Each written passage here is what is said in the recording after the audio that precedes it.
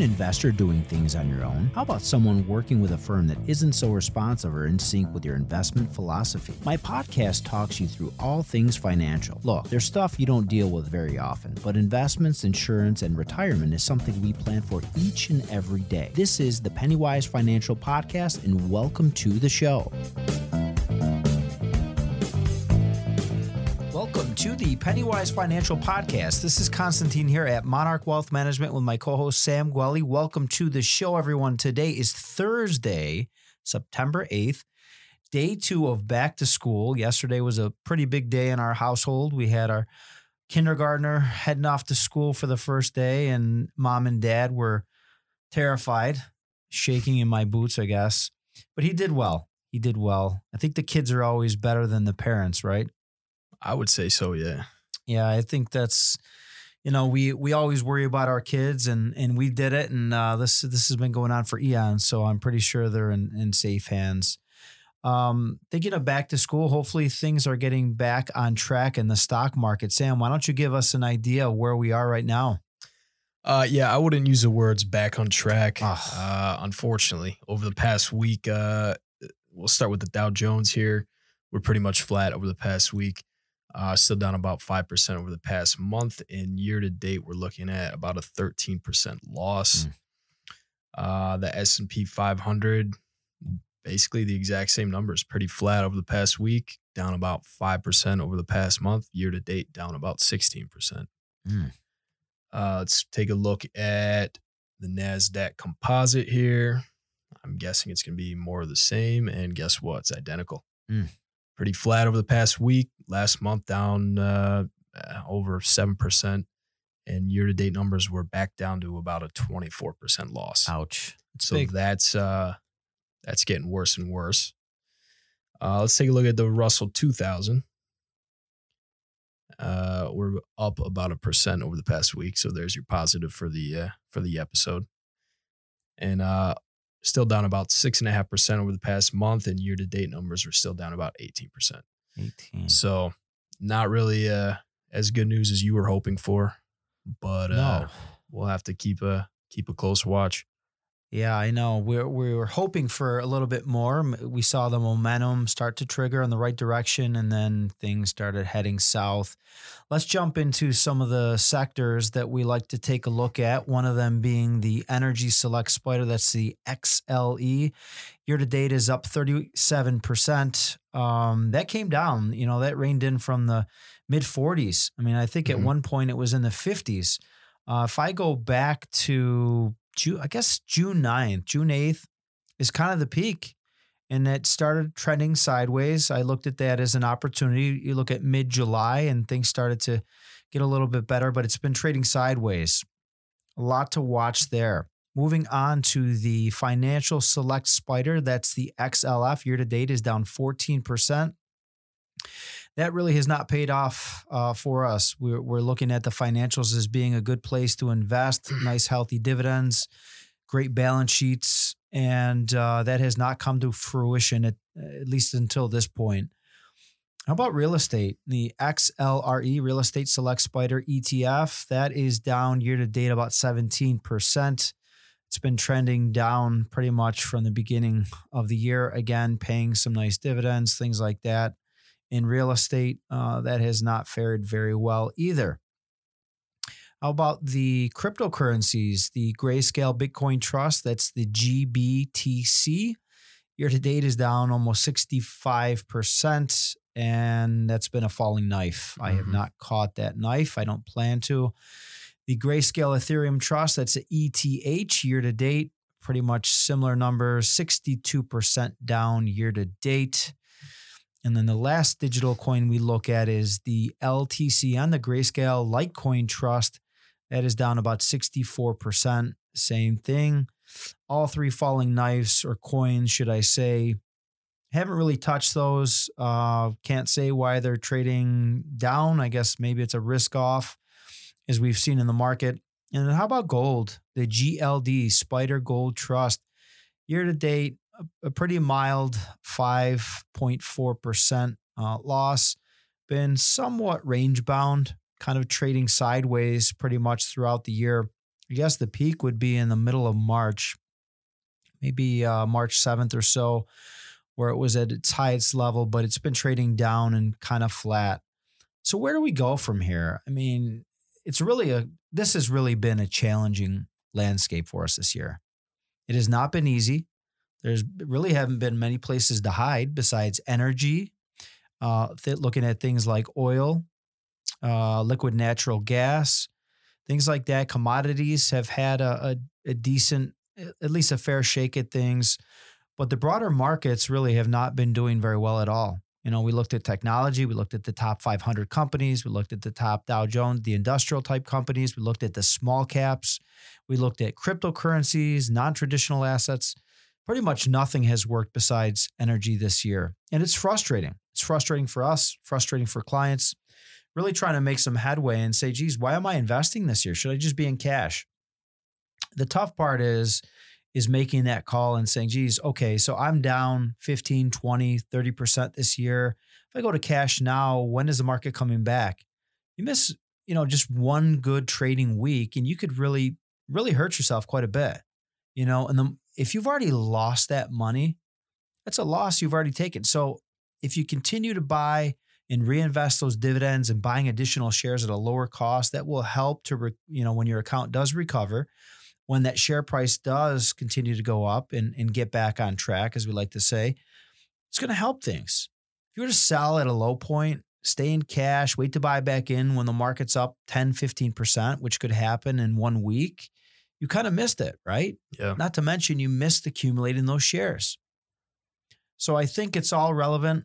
We're looking at both the broad markets as well as individual, sectors and ETFs and actual individual stocks to find opportunities for clients, right? It's a tough market. It just means we work a little harder and we do the best. We keep fighting that good fight day in and day out. With that, let's take a quick break and we'll be right back with the show. Do you want help building and managing an investment portfolio that's right for you? One that will help you maximize growth potential while you're saving, help you generate income when you need it most, and eventually preserve what you've saved to leave to your beneficiaries? We do this day in and day out and take the stress and responsibility of making those decisions off your plate. Subscribe to our newsletter, read our blog post, and listen to our podcast to get a flavor of how we do things. Our firm is unique and capable of handling all your investment and insurance needs. Monarch Wealth Management, our guidance, your future. Welcome back to the Pennywise Financial Podcast here at Monarch Wealth Management, alongside of Konstantin Kitrinos. My name is Sam Gwelly. And Cons, I think we were having a conversation earlier about some of our clients, and they had some questions for us. And I think the one that stuck out to me the most was, how do you get paid? How do you and David get paid? You're wondering, go ahead if you... No, I was going to say, I think it's a pretty common question a lot of people ask in our field. But when's the last time you went to the dentist or the doctor and said, how do you get paid? Yeah, I don't think I've ever done that. Kind of an odd question, right? But in this field, it's accepted as a not only a valid question, but I think a good question, because people want to know exactly what they're paying for and how much money a firm might be making. So I think one thing is just to be upfront with someone, to be transparent and let them know exactly what they're getting and what they're paying for. When you go to a car dealership, I mean, again, we love metaphors if you can't tell. When you go to a car dealership, you see the sticker price and then you kind of see some bullet points and you see dealer fee. Same thing when you close on a house, when you buy a house and you get a loan for it, right? There's all kinds of fees, loan origination fee and who gets, I mean, if you break down the details, it can be, you can get into the weeds pretty quickly. But I think one thing that people want to know is, am I paying a bogus markup or charge or commission that maybe I don't have to? Is there a better way of doing it? And I think that's pretty legit, to come up to someone and say, look, I want to invest my money. I like what you have to say, Sam. How are you getting paid, and is there a better way? And so you ever hear the term fiduciary? Yeah. It's kind of a kooky term, I guess you might say. It's the official way of saying like, hey, okay, we're going to do what's in the best interest of the client. Mm-hmm. So some clients ask on a first meeting is, are you a fiduciary? Okay, yeah. That's like asking if you have a license to drive. Okay, are you a good driver, Sam?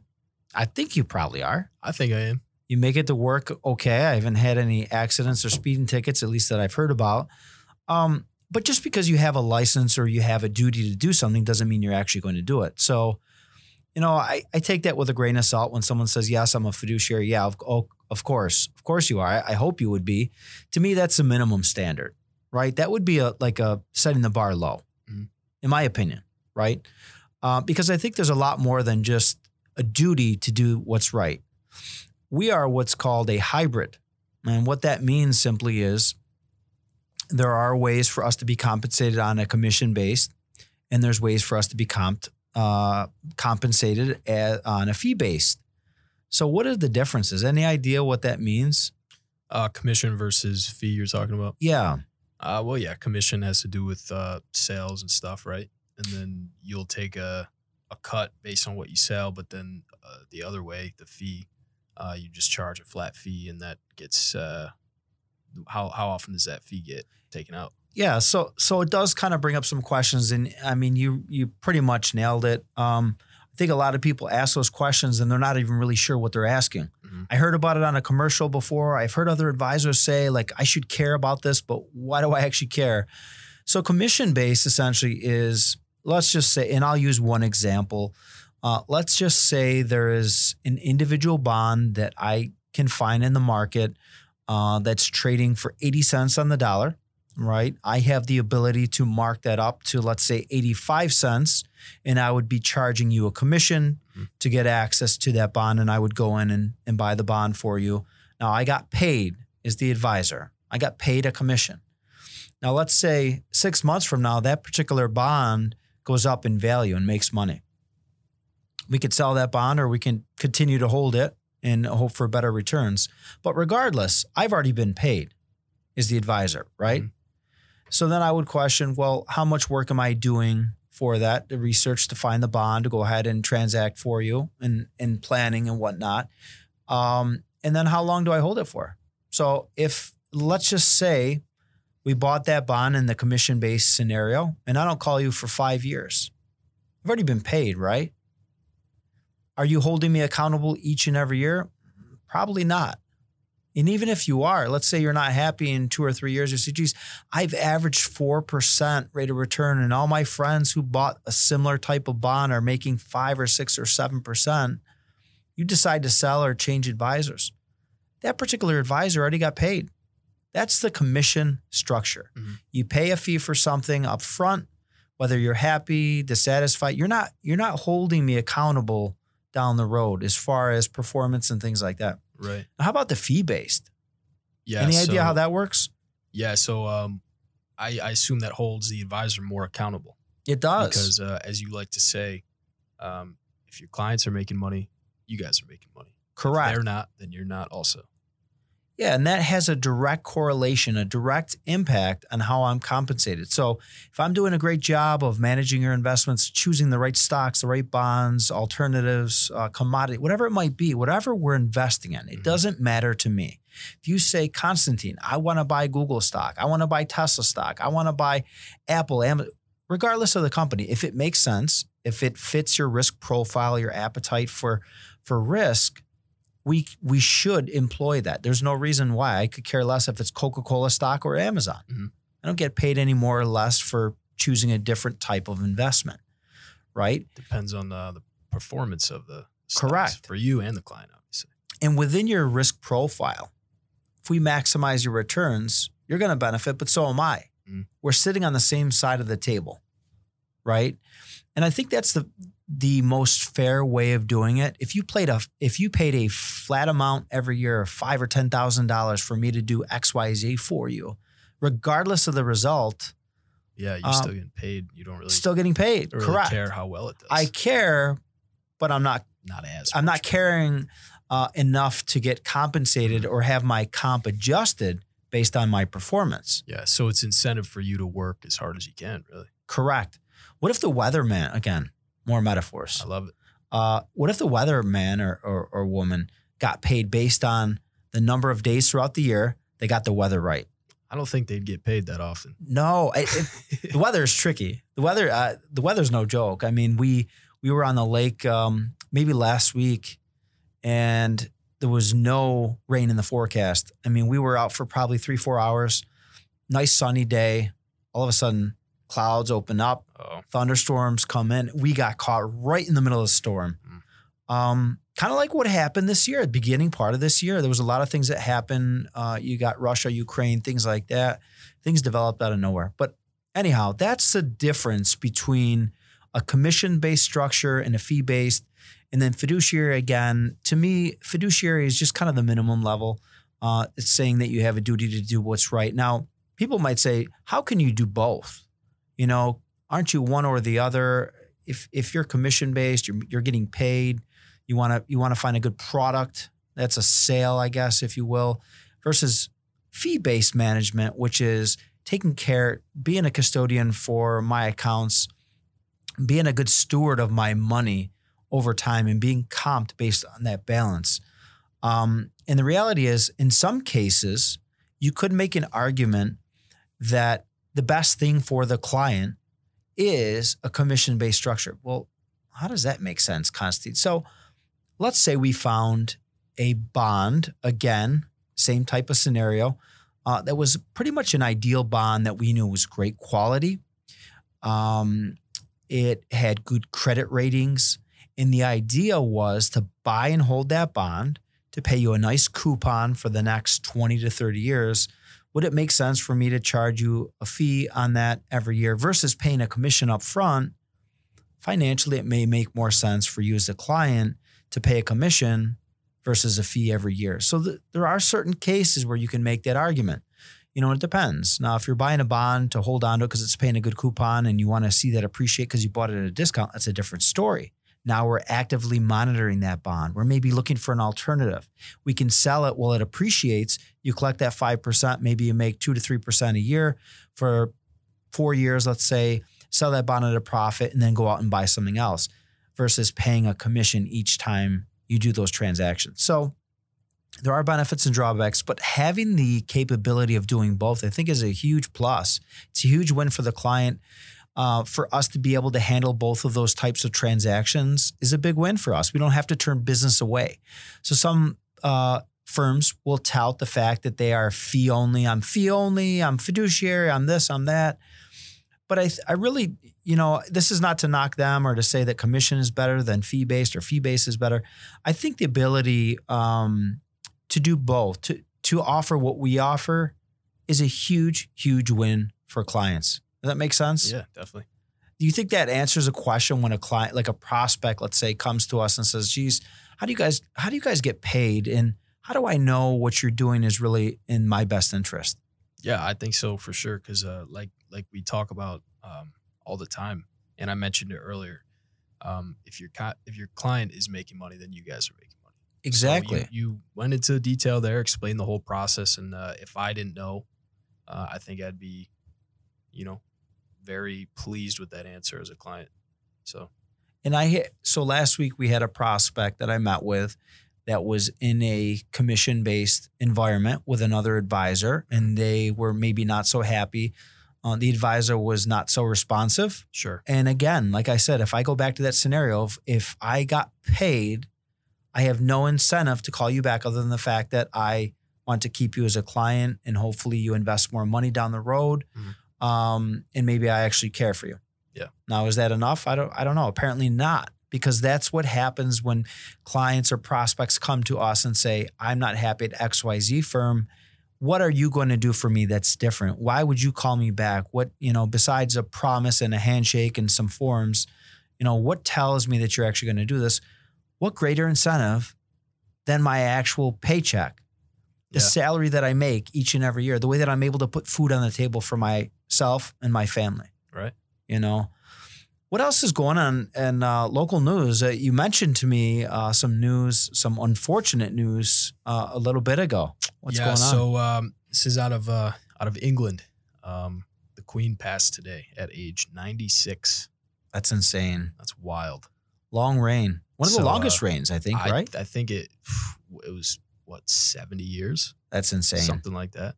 I think they said most people alive have never seen another, ruler in England. And they said for the first time in a long time, there'll be a king, I guess. King Charles. Wow. So I know they don't really do much these days, but it's still kind of newsworthy, obviously. So, yeah, it will be interesting to see what happens. I know right now Europe and the Great British Pound is trading at a discount. Well, at least the euro is trading less than the dollar. I think the Great British Pound, the Britain Pound, is trading at maybe $1.12, something like that. So, but yeah, I mean, they have some challenges right now. A transition in England will be a little bit of a change, I guess. But like you said, it's kind of like a figurehead in a way. It's I don't know how much power they actually have. Yeah, I mean, I know a lot of people, around the globe are going to be, I guess, sad about it. A lot of people in America. I remember. I mean, I don't really remember. Obviously, I don't remember exactly when it was, but when Princess Diana died, I just know everybody in America was very, obsessed with the whole thing. I remember my mom tells me all the time how much people were paying attention to that. So, absolutely. I mean, you couldn't turn on the TV without seeing it. I don't really turn on the TV as much nowadays, but yeah, same thing. I mean, internet, email, you name it, wherever you get your news from. We talked about the markets earlier. We know there's a lot of things looming in the economy and in the world, geopolitical issues, prices going up, again, supply chain issues. We do have a market update event that's coming up next month. If you don't know about it, please reach out to us. We'd be happy to share some info. Space is limited. I know we just had to expand to a larger room because we're booking seats now. Again, you could reach out to us at info@monarchwealthmanagement.com. We'd be happy to get that information to you. With that, I think that's all the time we have for today's show. Thanks again for listening to the Pennywise Financial Podcast. This is Constantine here and Sam Gwelly at Monarch Wealth Management. Thanks again, everyone. You've been listening to Pennywise Financial, brought to you by Monarch Wealth Management. Constantine and David really care about their clients. They want to make sure you're happy, so you'll continue to hire them. There's no commitments, and clients are free to leave whenever they want. Think about being able to pick up the phone and call someone for guidance and advice on almost anything, from buying a car, selling a home, buying vacation properties, or even selling a business. Reach out on the website at monarchwealthmanagement.com.